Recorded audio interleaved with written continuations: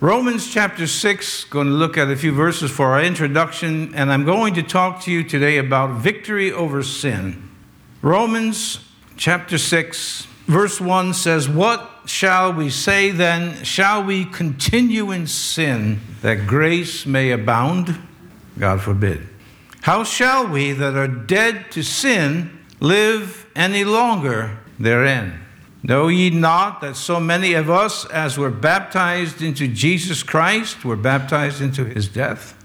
Therefore we are buried with him by baptism into death, that, like as Christ was raised up from the dead by the glory of the Father, even so we also should walk in newness of life." Victory over sin. This chapter, by the way, should be presented to all people who understand, biblically understand, that we're saved by grace, but whose behavior seems to indicate that that understanding is a bit short of all the Bible has to say about grace. There was an Irish priest traveling to New York, coming through Connecticut, and he was speeding, and the state trooper caught him on his radar, got the lights going, started to follow the car, a little bit of motion in the car besides. Finally, the priest stopped, pulled over. Trooper got out, and he said, "Father, do you realize that you were speeding?" And he didn't know. But as the trooper was getting closer in the window, he smelled wine. And he said, "Father, have you been drinking?" And the priest said, "Just water." Then he spied a bottle of wine. The trooper, he said, "If that's the case, Father, why do I see that bottle of wine?" He said, "Good Lord, he's done it again."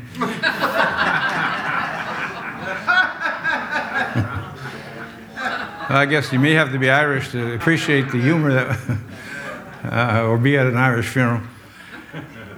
But we have a way of rationalizing what the Bible calls sin, and that little anecdote there kind of proves the point. God did it. It's interesting when you research, and I'm going to bring this to you, as far back as the 50s, 1950s, the years when I was born, there was a psychologist who's still alive by the name of Stanton Samanow, along with a psychiatrist by the name of Samuel Yockelson. And they set out to prove that it's the environment that causes people to commit crimes. Not just the neighborhood perhaps, but the family you're in and all of this. It's your environment that taints the human mind or soul, causes them to commit crimes and so on. So they studied 250 inmates for 17 years. But what happened was, contrary to the conclusion that they thought they would come up with, in other words, the environment made them what they are. You've heard the expression nature versus nurture. These people here committed crimes. Some of them were bad, horrible crimes, weren't nurtured, and so on.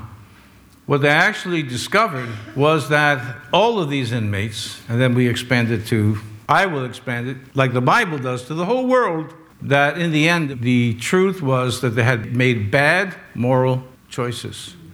And so, as they discovered and then put into the book, The Criminal Personality, they concluded that, quote, conversion of the wrongdoer to do a more responsible lifestyle is the answer. The conversion, they didn't talk about Christ, converting them to the moral standards that we all live by. Harvard professors James Wilson and Richard Herrnstein came to similar conclusions in their book, Crime and Human Nature. They determined that the cause of crime is a lack of proper moral training among young people. Now listen, among young people during the morally formative years, particularly ages 1 to 6. And so, I say here, parents, bring your children to church because you're going to regret it, not only in temporary terms, but you're going to regret it in eternal terms. And they will regret it. Train up a child in the way that he or she shall go, and when they are old, they will not depart from it. And this is the time now to teach the children. In any case, when secular psychiatrists and psychologists can come close to a conclusion that the Bible makes, that it's not necessarily your environment, and it's not necessarily how you were nurtured, it's our nature. We're sinners by birth, we're sinners by choice. And this is what I want to talk to you about today. Sin. I remember when I first heard the word coming to a Bible preaching church, It seemed odd, funny odd. It just didn't seem like a word that I ever used myself or heard anybody else use, except in some type of joke or derogatory term. I never heard anybody talk about it except when I came to church, and then I've been talking and reading about it ever since. Sin. Precisely what is sin? Well, we read in 1 John chapter 3, verse 4, whosoever commits sin transgresses also the law, for sin is the transgression of the law.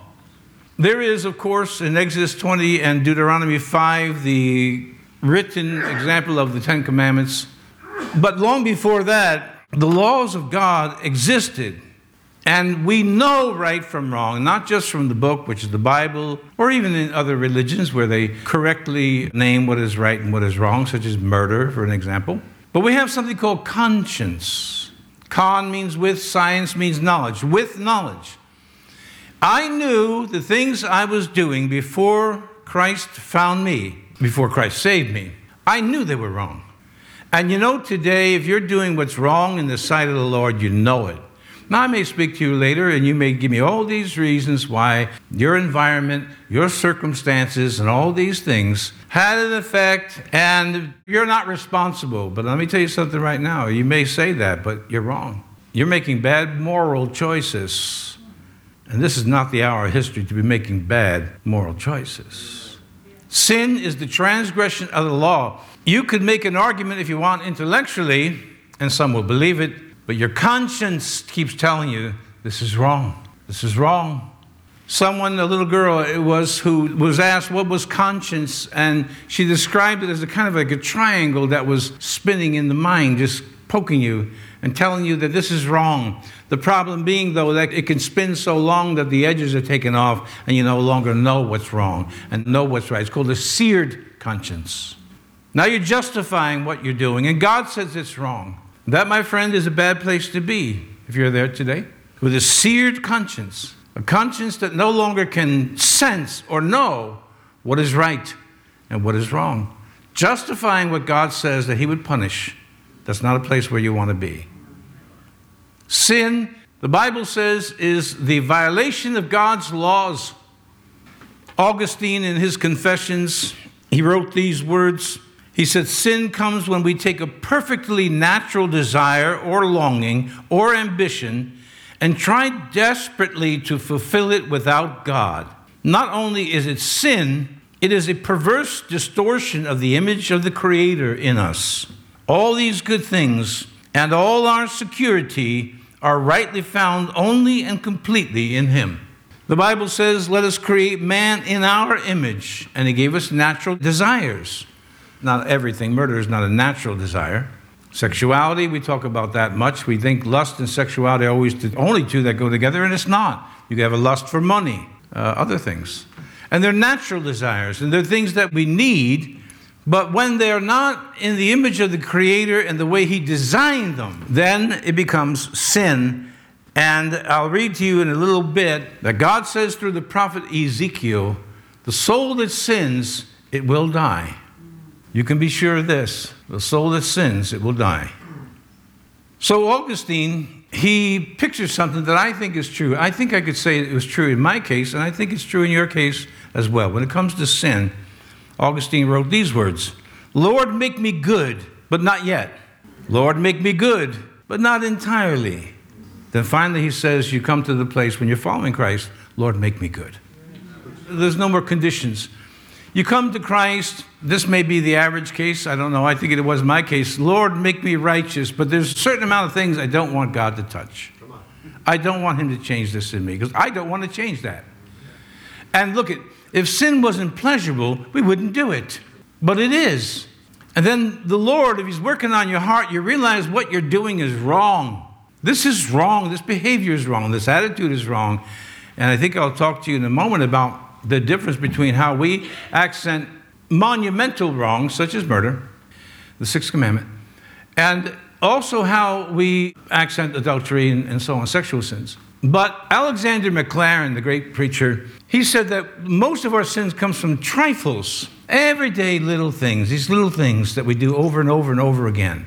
We read in Galatians that the works of the flesh are these: adultery, fornication, uncleanness, lasciviousness, idolatry, witchcraft, and all murder, all these things. But it also talks about gossip. In the first chapter of Romans, it talks about things that we trifle with.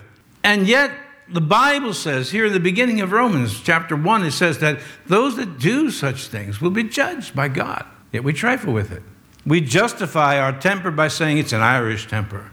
Or the priest in my story, it's a made-up story, justifies his drinking because he's in the pastorate somewhere with a clerical collar. Or maybe he justifies his drinking because he's Irish. See, we trifle with sin. And we say, as Augustine said, Lord, make me good, but not yet. Lord, make me good, but not entirely. I don't want you to touch my temper. I don't want you to touch my gossip. I don't want you to touch the area that I'm now justifying that I knew once was wrong. And so we read the Apostle Paul, and he says in 2 Corinthians chapter 12, verse 21, unless when I come again, my God will humble me among you, and I shall bewail many which have sinned already, and have not repented of the uncleanness and fornication and lasciviousness which they have committed. He says, I'm concerned that when I come, that I'll have to speak to you a message that I don't want to have to speak to you, because you haven't repented. Look at the book of the Revelation. 7 churches that profess Jesus, and 5 of them are condemned, with one exception. These words, except ye repent. Repent, as I've told you, and you know, means to turn. It means to change your thinking. It means to line up your thinking with God's words in the Bible.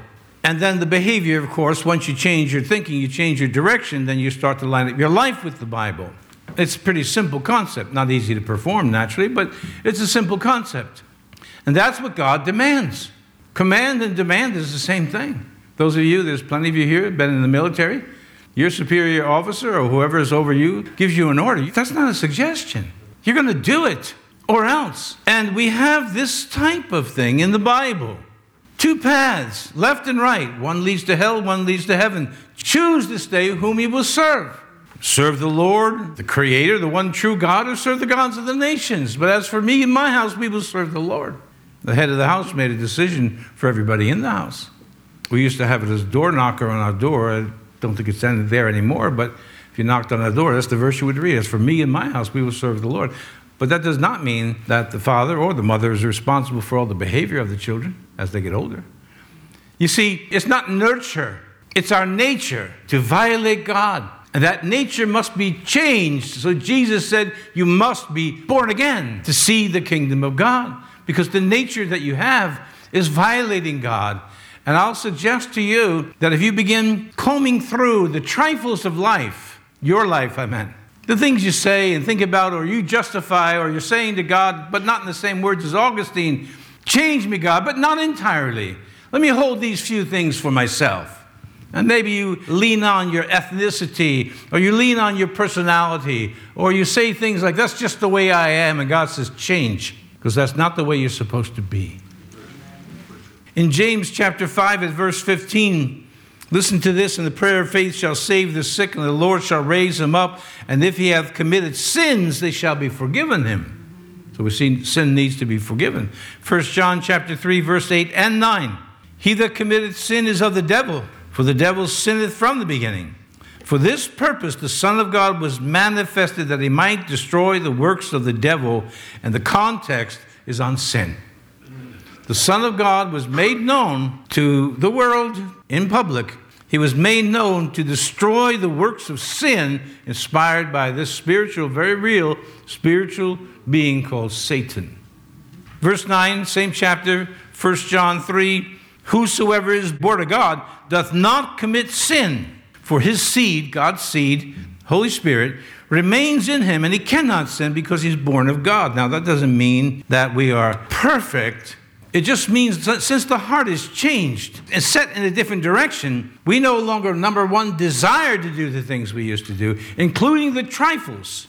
Not just adultery, not just stealing and murder and dishonoring your parents and blaspheming God's name and so on and so forth, but in the trifles.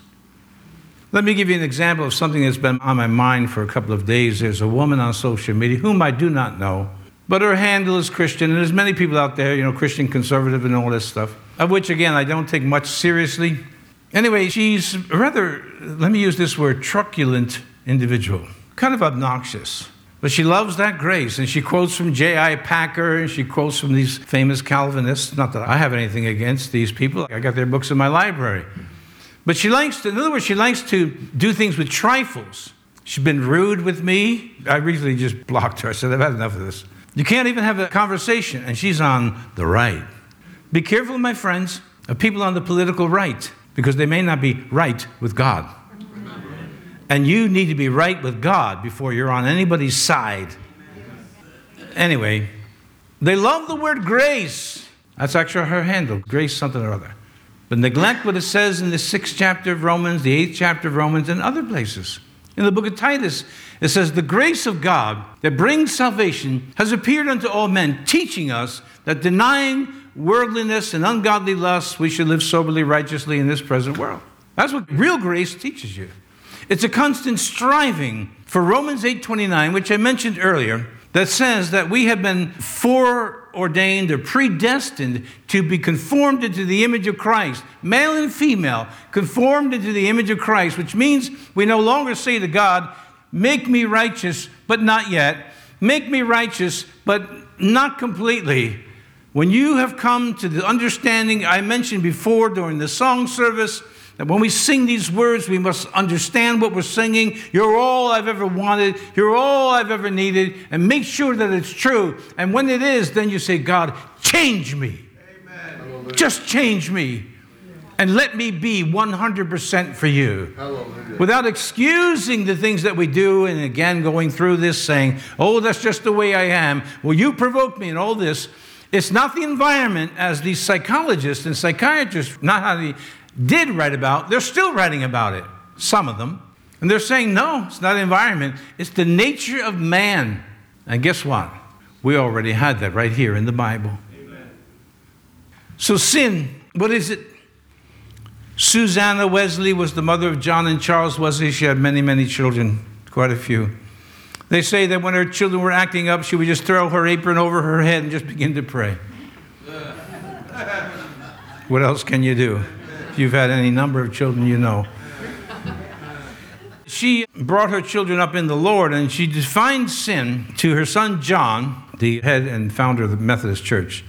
She said this, if you would judge of the lawfulness or the unlawfulness of pleasure, then take this simple rule. Listen, whatever weakens your reason, impairs the tenderness of your conscience, obscures your sense of God, and takes off the relish of spiritual things, that to you is sin. She mentions reason. She mentions conscience, the sense of God, the wanting, relish, the wanting for spiritual things is sin. I think it's a very good colloquial explanation of what the Bible says. What is it that's leading you away from God? Or are you in the position today where you are not being deceived by somebody on the television or the radio or books you're reading, but you're deceiving yourself? Because you're justifying what this book says is wrong, what God says is wrong. But you have an excuse. Yet again, in the 1st chapter of Romans, the Apostle Paul will explain that these people in general, are without excuse. Again, let me say this again. You may say something to me that satisfies me, but your life is not designed to satisfy me. Your life is designed to satisfy God. I may give you a pass. I may say, yeah, I kind of understand, yeah. But God, who cannot do anything unrighteous, will not give you a pass. And you better understand that. We agree here and across the world. The events that we're seeing are leading us to more and more reasonable conclusion based on what we read in the Bible. The coming of Christ is very clear. And we shall give an account to him. Here in Princetown, just a few days ago, young man, 19 years old, shot his mother, shot her boyfriend, 60 and 61 years old. He didn't just shoot them, though. He shot them again and again and again and again with a .30-06. If you've ever shot a gun, you know that's a big round. He just kept, like the Menendez brothers back in the 70s, he just kept shooting them and shooting them. You have to reload. It only carries so many in the magazine or the clip, just shooting them and left them there for days. Never reported it. And we're seeing this. I mean, there's 4 students in Ohio hacked to death in their sleep. And we don't know all these reasons of why people are doing what we're doing, except the Bible calls it sin. Sin has tainted our environment. It's tainted the water. It's tainted the air. It's tainted creation. And we're waiting and expecting the arrival of Jesus Christ. So I say to you, let's not be looking out the window at somebody else or somebody else's church, because that don't concern me. The churches around me are not under my purview. Here I'm the pastor. And I say to you that it's time that we set our sights on the Lord in a way, as Augustine once again said, don't say, Lord, make me righteous, but not entirely. Make me righteous, but not yet. Lord, make me righteous. Amen. By the way, one of my prayers of the many I pray over and over again, and one thing that I always think, there's never been a time in my life that I have made a decision to go deeper and further with Christ that I regretted it. I can also say there hasn't been a time when I've decided to go deeper and further with Christ that I haven't been opposed by spiritual beings inside flesh and blood. But that's just the way it goes, my friends. You want to challenge someone to a fight? They're going to hit back. Okay, so that's just the way it goes. But I've never regretted it, and you won't regret it either. Will it be difficult? Yes. So mark that down. It's not going to be easy. Amen. You're fighting against yourself, which is something I want to bring to you at the end of this message. You're fighting against yourself. You're not fighting against me. Satan, well, yes, we're fighting against him, but primarily you're fighting against yourself. And why is sin so terrible then? In Ezekiel chapter 18, verse 4, behold, all souls are mine, whether they're black or white or whatever their ethnicity or color. God says they're all mine. As the soul of the Father, so also the soul of the Son is mine. The soul that sins, it shall die. Ezekiel 18, verse 20. The soul that sins, it shall die. The Son shall not bear the iniquity of the Father, neither shall the Father bear the iniquity of the Son. The righteousness of the righteous shall be upon him, and the wickedness of the wicked shall be upon him. That's what thousands of years later, psychologists and psychiatrists, and these are Yale-educated, Harvard-educated people, came to the conclusion that it wasn't the environment after all. Is you made a bad moral choice, and that's exactly what the Bible says.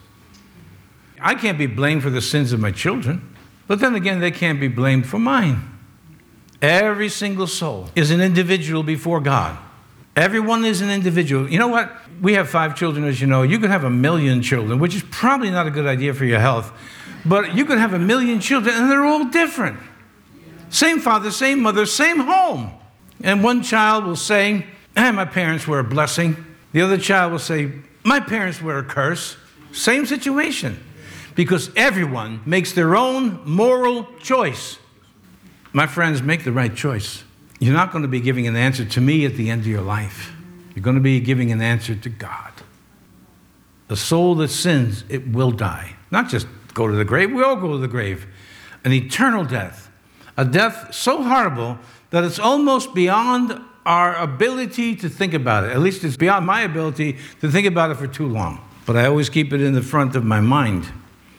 We read in Romans 6, chapter 23, the wages of sin is death, but the gift of God is eternal life through Jesus Christ our Lord. In a few weeks, we'll have Christmas. I have never received a gift, particularly at Christmas, birthdays, Father's Day, whatever, and then said to somebody, my children, my wife, or my mother, my father, whatever, how much can I pay you for this? And to say to mom and dad and your husband and wife and children or whoever it is that you received the gift from, I insist to pay for this. It's an insult. And you break the heart of the one who loves you. And yet there's some who have a misunderstanding that somehow we'll do something to God to make this up. And God says there's no way you can make it up. I'm giving you the gift of everlasting life. Amen. I paid the price. Tetelestai, Jesus said on the cross, it is finished. I've paid the price. I've paid the penalty. And that, my friends, is good news. But when it comes to hell, Jesus said these words in Matthew chapter 5, verses 29 and 30. And if thy right eye offend thee, pluck it out. This is metaphoric, but you're getting the point that this sin is so horrible that Jesus would use this metaphor. And if thy right eye offend thee, pluck it out and cast it from thee, for it is profitable for thee that one of thy members should perish, and not that thy whole body should be cast into hell. Matthew 5, verse 30. And if thy right hand offend thee, cut it off and cast it from thee. For it is profitable for thee that one of thy members should perish, and not that thy whole body should be cast into hell. Now, Jesus said the eye and the hand. James talks about the tongue. And so I'll say to you today, after so many decades of experience, if you say, oh, Pastor, it's my tongue that gets me in trouble, I will cut it off for you. Because the tongue is the most troublesome. The eye, of course, what we see. We teach the little children in our churches, be careful, little eyes, what you see. Just a little light moment here. And this happened this morning. I didn't know about this man. It just happened in my news feed. I happened to see hundreds of people in Australia. Then I learned that he's been doing this all around the world. This one photographer gets hundreds of people to pose nude, totally nude, on a beach somewhere to protest against skin cancer. Now think of the logic of this. But when I saw the picture, and at the end of the line was people who had to be in their 80s, because everything was just sagging. And as soon as I saw it, I said to myself, I can never unsee this. I can never unsee these octogenarian people standing naked. They're butt naked. I mean, just see the butt. And I'm saying, you're protesting skin cancer and you're naked in front of the sun. Well, that's how man thinks. Somewhere, some years ago, many years ago now, there was a woman in California, Carol Fuller was her name, and she was robbed. Unfortunately, broke into her home, and then the robbers didn't do anything to her, but they locked her in the closet and they left. No one ever found her. I mean, right away didn't find her until she died in the closet. But the description was this, that when they found her body, her fingers were all cut up trying to claw her way out of the closet. Now that's sad, but it paints a picture for us of Dante's words, abandon all hope, ye that enter here. You try to claw your way out of that place that Jesus told us about, hell, and you cannot get out ever. And what put you there? It wasn't your father. It wasn't your mother. It wasn't the neighborhood you grew up in. It wasn't bad luck. It was your moral choices. Christ came to give us a gift. Remember, there's no way to pay for it. People say, that's okay, I'm going to work it out myself. And God says, there is no other way. I am the way, I am the truth, there is no other way. You'll be trying to claw your way out of that place called hell because you made the choice to disbelieve and disobey God, and there'll be no way out. When Jesus comes, John 3:17, for God sent not his Son into the world to condemn the world. That would have been easy, but that the world through him might be saved. Saved from that. And so God is good, and we want to be able to make the choices that would please God. Let me say it again, a little differently. Live your life to please one person, God. Live your life to please God. Here's the beauty of it. If you're with other believers, if you're in a marriage where there's two believers, your behavior pleasing God, ordinarily at least, will please your spouse. And then we can go from there. If you're in a church that wants to please God, it'll please the people. But that's a bonus. But if you narrow down who you're trying to please to just pleasing God, you're in very good company with the prophets and the apostles and Jesus Christ himself. Very good company. And so the sermon title is Victory Over Sin. How do you get victory over sin? I want to just read something to you that I read some years ago. Some of you are old enough to remember. Here in the state of New York, our senator for many years was Daniel Patrick Moynihan, a Democrat. And in this political climate, it may be said, as it was once said of Jesus, can anything good come out of the Democratic Party? That's how we judge. By the way, it's a violation of logic, but I won't go into that. Here's a group of people, Democrats. Here's a group of people, Republicans. They're all good, they're all bad. But they look at it the other way. They're all bad, we're all good. You cannot judge one individual because they belong into a group. Anyway, Senator Moynihan wrote an essay, and this was the title, Defining Deviancy Down. And Charles Krauthammer, who was a psychiatrist and a political commentator, he wrote for many years for the Washington Post and won the Pulitzer Prize. He wrote these words on Moynihan's essay, Defining Deviancy Down. Krauthammer wrote these words, Moynihan's powerful point is that with the moral deregulation of the 1960s, my generation, We have had an explosion of deviancy in family life, keeping in mind this is another psychiatrist writing. An explosion of deviancy in family life, criminal behavior, and public displays of psychosis. And we have dealt with it in the only way possible by redefining deviancy down so as to explain away and make normal what a more civilized, ordered, and healthy society long ago would have labeled, and long ago did label, deviant. Krauthammer, Moynihan. Krauthammer, well, he wrote for the Washington Post. Enough said. Pulitzer Prize-winning psychiatrist. Moynihan was a Democrat. And they talked about, this is deviant. That's exactly what the Bible says. Read the book of Deuteronomy, and you'll know what the nations did before Israel got there. Not only sex outside of marriage, but sex with animals and all types of things, the exact things that we're seeing right now in our country and around the world. And Jesus said that as it was in the days of Noah, so shall it also be in the days of the coming of the Son of Man. There's more and more violence. This week, the 10th anniversary, I think it was 10th anniversary of Sandy Hook, shooting kindergartners. If that's not deviant, what is? A man that shoots his mother and his boyfriend, how many times? It's deviant. Not just a murder, it's deviant. Drag queens going in to pre-Ks? And the question should be not, why are school boards inviting them? The question should be, why do the drag queens want to be there? And let me go backward for a moment and talk to you parents. Why aren't you in church? Why aren't you bringing your children to teach them the Word of God?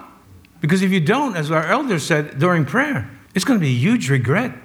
But not only a huge regret for you and your children because they may not make it in life or they wind up in a prison or something like that or on drugs, which they may anyway. Cain killed Abel, but they both had the same parents, Adam and Eve, and they lived in the absolute perfect world. It was perfect. It's nature, sin nature. We have to not dumb down deviancy, but call it what it is. The wages of sin is an eternal death. And we all have sin in us. And we all like to say, your sin is bad and you better change. But when we come back the other way and say, what about your sin? We rationalize it. Well, let me tell you, my friend, stop rationalizing your sin. Here's 3 pastors sitting in a room at a pastor's seminar. I've been to them. They're in the room and they decide, the 3 of them, let's talk about our secret sins. So the one pastor, he says, I have to admit I love gambling. Every time I go past the casino, I've got to go in and cha-ching, cha-ching, let the machines ring. And the second pastor said, well, I have a problem too, and he talked about his particular sin at length. When it was time for the third pastor to go, he said, well, I have the sin of gossip, and boy, I can't wait to get out of this room. Oh, you say, my sin is bad, how about yours? Look in the mirror, my friend, and look for a long, long time. See, I've told you this, and I say this because of my confidence in God, not my confidence in me. I say this to you that I am supernaturally indifferent. I enjoy a supernatural indifference to what people think about me, as long as my conscience is clear and I stick with the text of the book and live accordingly, not perfectly, but give God all my all, then I'm indifferent. I don't like that, Pastor. Well, tell it to somebody who really enjoys hearing that because I don't care. And that's a good feeling.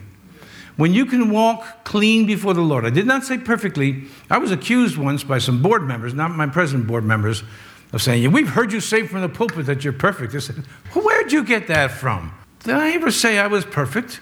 I never did. I never will. That's a lie. But what I did say then, I'm saying now, I'm saying my conscience is clear. If I do something wrong, and I had an incident, I'll give it to you. A friend of mine and his wife, we work out in the gym together, at least we did years ago, and she was walking by and I grabbed her by the arm. And it was just going to be like, hey, you're going to walk right by me and not say hi? So she went like this, and she said, don't touch me. And I really felt bad, because I'm just, just being friendly. And I felt bad enough that I made a call to him a couple hours later. I said, listen, I just want you to tell your wife that I didn't mean anything by that. They said, oh, don't worry, she's a little touchy. And I said, no, I just want you to know I didn't intend anything there, just to be friendly. And then everything worked out. That's me. You cannot go around doing what's wrong before God and men and justify it. You cannot be that third pastor in the room saying, well, my problem is gossip. I like talking about your sins. Don't do it, my friend, because you're sinning with your tongue. And sin must be taken seriously. Let me go back to this. And I say this, but when God tells us to love each other, that's no easy task. Because I think my sin is okay, and I don't think that your sin is okay. And that's where the problems begin. But if I would spend time knowing that when I do wrong, it's wrong, I'll be more merciful with you, and we will have, as my daily show is on YouTube, we will have an oasis. Again, I tell you, I was looking forward to being here this morning. I really was. We had a good time singing to the Lord. Musicians are really good. There's one guy who plays 2 instruments. He really, and sings. He amazes me. No, I mean, you can sense, let me say something, you can sense as a musician, you can hear the voices worshiping in song, singing, you can hear it. It's a great feeling. I've played in clubs. I've played in places where the people are singing to the music I was playing, they're drunk. Or they don't like the tune, play this. Well, we don't play that. But to love one another is a difficult task. Let me say this again. I'm very serious about this. Because it's in your nature and mine to say, I'm righteous, you're not. Now change that around and become the lowest of the low. And then you'll be invited to the higher seats by the Lord. How do you get victory over sin? Here's a mouse that was, perhaps accidentally or purposely, put into a tank with a snake, which is how they eat it, if you don't know, as pets. And the mouse did not know what to do, so he buried himself underneath all of the, what do you call that stuff you put in those tanks there? He buried himself thinking that this would keep him from the snake. Well, the mouse did not know. You know what spared him? Somebody reached in and took him out. See, we didn't save ourselves. When I was sitting on the side of my bed many long years ago, weeping and crying and depressed and not knowing what was wrong with me, the world, and all of this, it was Christ that reached down and took me out of the snake pit. And he said, come follow me. And for me, and I know I speak for you, we were said gladly. But are you following Christ? Are you following the Christ of the Bible? That's how we get victory over sin. I'm not going to read the entire chapter of 6 if you're still there with me. But look at verse 11 if you are. Romans 6:11 says, likewise reckon ye also yourselves to be dead indeed unto sin, not just the big sins, but everything that comes into your mind. The Holy Spirit, he brings things to your mind. Well, my conscience is telling me it's wrong. I already know it's wrong. And the Holy Spirit doesn't say to me every single time, thousands of times, change. I already know. I got to change that. Because I've reached a point where I'm not asking God, change me, but not yet. Change me, but not all. Just change me. And whatever the price is. Because in the end, as Paul said, I am persuaded that the sufferings of this world are not worthy to be compared with the glories that shall be revealed in us. That's a good thought for the day, Again, I'm not going to have you raise your hand because it's going to be everybody's hand. How many are feeling stressed? How many got problems? It's everybody. But think of what the scripture says, and John 17:17, sanctify them in thy truth. Thy word is truth, that the sufferings of this present world are not worthy to be compared to the glory that shall be revealed in us. We got something coming. That is so glorious. It's beyond our imagination, and the Bible doesn't even spell it all out. I know one thing. When we see Jesus, we will forget everything. Amen. We won't say, where were you when I needed you? You've read the story of footprints? It's a great story. Somebody has a dream, and there's Jesus' footprints and their footprints. But every time in a troubled part of their life, there's only one set of footprints. It's a great poem or a story. And so they're saying, Lord, every time I was in trouble, you left me alone. And he said, I didn't leave you alone. Those were the moments I carried you. When my children were young, it was common for them to fall asleep on the couch or on the floor, whatever. And what you do is you go and you pick them up, unless they're like 18, and you go and you pick them up and you put them in the bed. And they, if they're old enough, they say, oh, I must have fell asleep, in the living room or on the couch. And when you die, you will be in one room, and when you wake up, you'll be in another room. And the last thing on your mind is to say, God, where were you when I needed you? You're going to be able to say, my God, my Lord and my God, the glory that shall be revealed in us, my Lord and my God. But will he say to you, well done? I don't want to just be received by the Lord, though obviously I do. I don't want him to say, welcome. I want him to, and I like handshakes more than I do hugs. I do hugs, I guess, but I like handshakes. I want Jesus to say, well done. You stuck it out in the town where nobody wanted to go. You stuck it out when everything looked like it was going to fail. And you never gave up. And you fought a good fight. You fought a good fight. And you kept the faith. And you never let it go. That's what I want to hear. And that's what you want to hear. Don't make excuses for your life. It's your moral choice. Not only does the Bible say it, but there's a score of psychologists and psychiatrists are going to say, you chose this life. You chose it. I'll finish with this. My message today is victory over sin. Verse 11 says, likewise reckon ye also yourselves to be dead indeed unto sin, but alive unto God through our Lord Jesus Christ. So it's both at the same time. Dead men tell no tales. Dead women don't tell them either. Dead men aren't alcoholics. Dead men are, and you just go on that. And we have been included in the death of Christ. When Christ died on the cross, since we are in Christ, we also died. Called now to a life of sanctification and holiness because we belong to him. A royal priesthood, chosen nation. But many years ago, I read a book which I wish I still had. I don't know what happened to it. I may have lent it to somebody and never got it back, or in the years, maybe it just got lost. I don't know. You can't buy it anymore. Well, you can't buy it cheaply. There's copies out there. And it was written, it's the autobiography of Floyd Patterson. He was the first to win the heavyweight championship twice. He was the first, until Mike Tyson came along, the youngest to win the heavyweight championship. The accolade that they use over him is the gentleman boxer. He was very subdued, very quiet. He grew up, in a bad situation and very poor and different things. He was haunted most of his life by fear and anxiety, depression, which is not uncommon for people in general. But he wrote a book with an engaging title, Victory Over Myself. It's his autobiography of how he was overcoming, how he won the heavyweight championship, won it back, and so on. You know, one of his quotes, and I have to read it to you, Patterson said, it's easy to do anything in victory.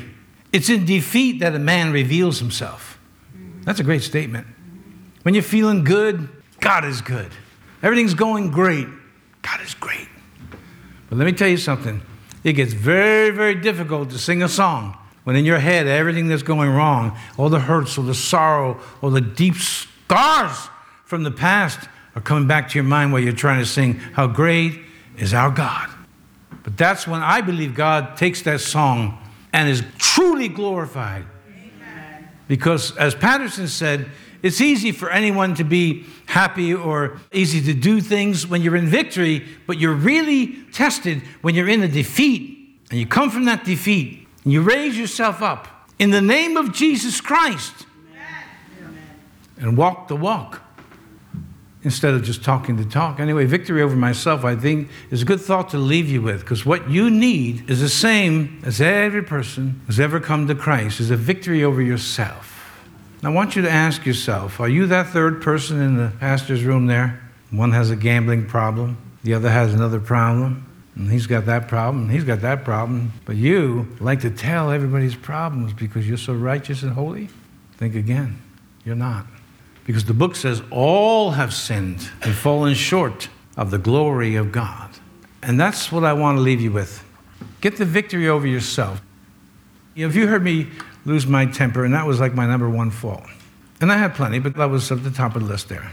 I can't keep justifying it. We can't keep talking about all these different things when God says, no, it's a work of the flesh. And then just go down the list. Look at Galatians chapter 5. Read it. Read that list. I want to encourage you today to get a victory over yourself, which is a victory over sin. Amen. And when you are to love the brethren, you'll be able to do it with more compassion. Because if you have no sin, start throwing stones. Start throwing the stones. Do it. What you're going to find out, those stones are going to land on you. Read Romans chapter 6. Better memorize it. Then go on to Romans chapter 8. And better than reading it, memorize it.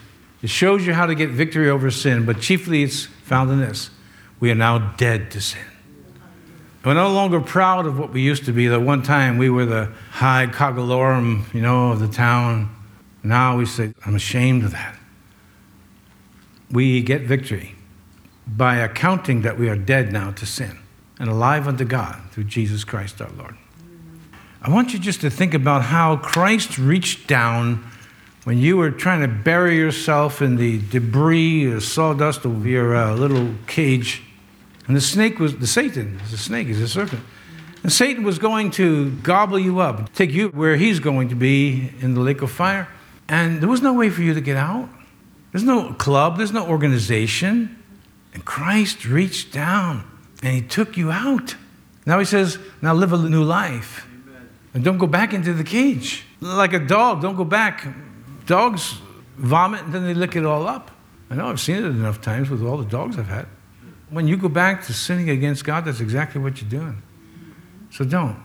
Let's push forward in this hour of history. Make sure your conscience is clean by the blood of Christ. Don't ever be ashamed of Christ.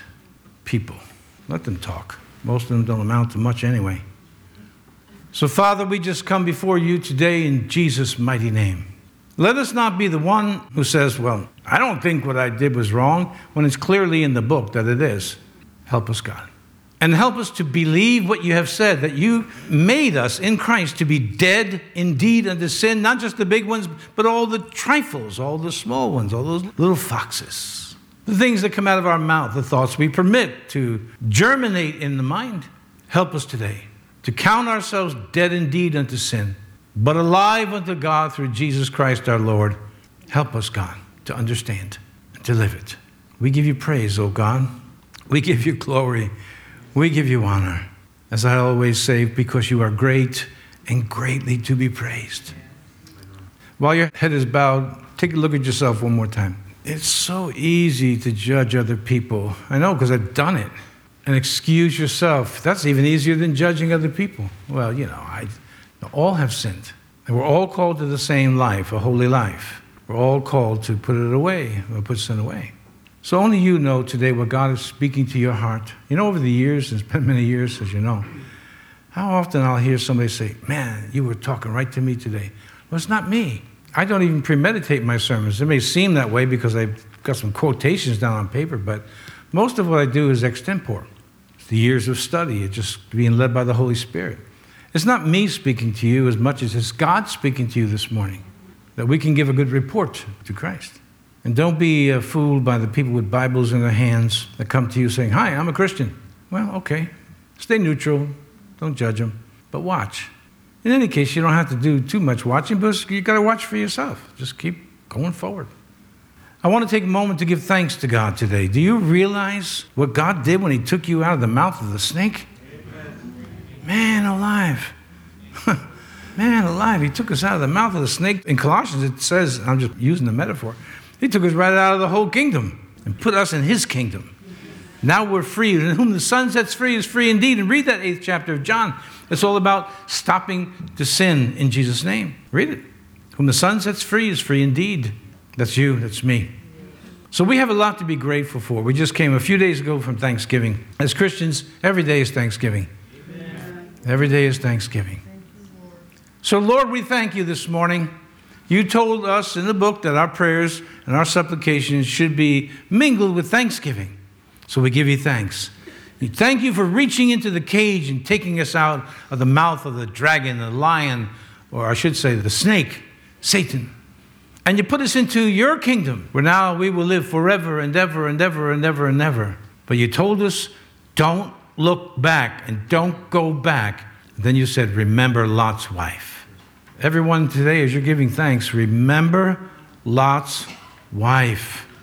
She almost made it. The children of Israel that left Egypt almost made it, but they didn't. We want to finish well. We want to finish well. They call us holy rollers, and what they say is true. But if they knew what we were rolling about, they'd be rolling too. God, we thank you. Help the Time for Truth Ministries, again, all that are watching, whosoever will, to love you with all the heart, all the soul, all the mind, all the strength, every talent, every gift, everything be given to you, and then cause us to love one another. Amen. The greater of the two, as far as the challenge is concerned. First is the greatest. We bless you. We praise you. We thank you for our time together. I ask you, God, now to bless my friends, some that will be staying for little refreshments afterwards, as we usually do, and some will be going home. Give them safe traveling mercies and remind us of these things all through the week. I pray that in Jesus' mighty name. Amen? Amen. And amen.